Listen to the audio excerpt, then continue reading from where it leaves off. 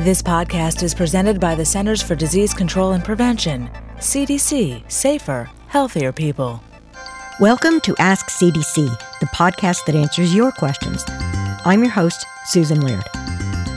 This week, a listener wants to know the risks associated with mold after a natural disaster or severe weather.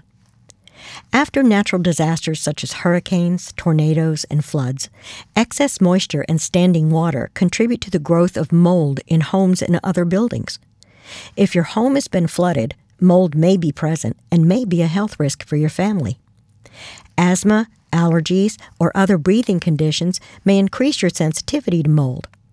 People with immune suppression, such as HIV infection, cancer patients taking chemotherapy, and organ transplant recipients are more susceptible to mold infections. Removal and cleaning are important because even dead mold may cause allergic reactions. If you or your family members have health problems after exposure to mold, contact your healthcare provider. Clean up and dry out the building within 24 to 48 hours to help prevent mold growth. Open doors and windows and use fans to dry out the building. Point fans outside, not inside.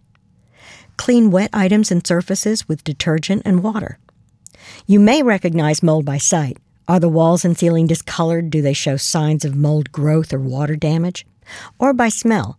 Do you smell a bad odor, such as a musty, earthy smell or a foul stench?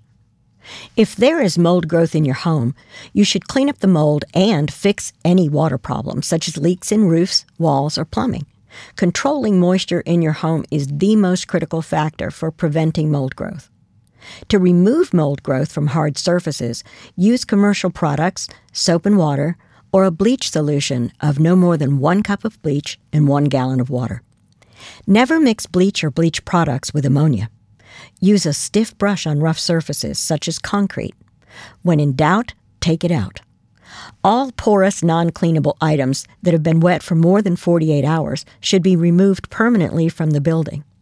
Carpeting, carpet padding, upholstery, wallpaper, drywall, floor and ceiling tiles, insulation material, some clothing, leather, paper, wood, and food are all considered non-cleanable.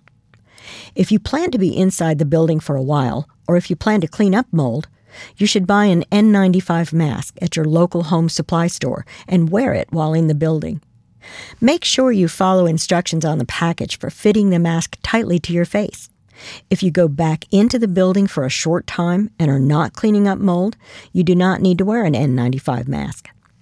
For more information about mold, please visit www.cdc.gov/mold. Thanks for listening. To submit your question to Ask CDC, email us at askcdc@cdc.gov. For the most accurate health information, visit www.cdc.gov or call 1-800-CDC-INFO 24/7.